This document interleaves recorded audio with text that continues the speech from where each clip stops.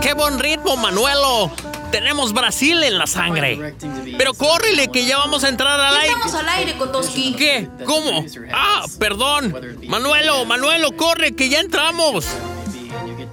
Hola a todos.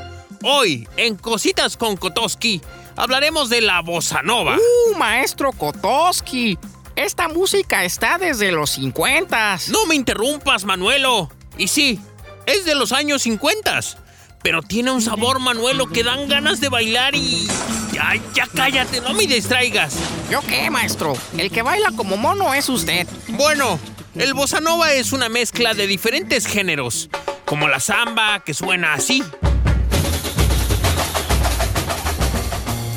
Y el jazz, que ya esta mezcla con un toque suave quedaría así.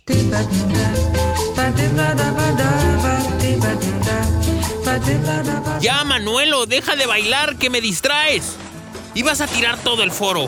¿Perdón? La BossaNova nace en la década de los 50 y se le atribuye su creación a varios músicos, como Joao Gilberto, Tom Jobim, Vinícius de Moraes y otros cantautores. ¡Qué nombres tan raros, profesor! No me interrumpas, Manuelo, y escucha. Ya a finales de la década de los 50 fue su mayor auge, Manuelo. ¡Oh! ¡Que te calles, Manuelo! Y en la actualidad, la BossaNova se considera Patrimonio Cultural de Brasil, ya publicado en el Diario Oficial de Río de Janeiro. ¡Qué interesante, maestro! Hasta me dan ganas de ponerme a bailar ese patrimonio cultural. No seas irrespetuoso, Manuelo. Es un género musical y es uno de los más jóvenes de la actualidad. ¡Uy, maestro! Requete joven como usted. ¡Claro, Manuelo! Aún somos jóvenes a nuestros más de 60 años. ¡Újule! Usted sí que le tocó ver nacer el género. ¿Qué? ¿Me estás diciendo viejo? Yo no soy viejo.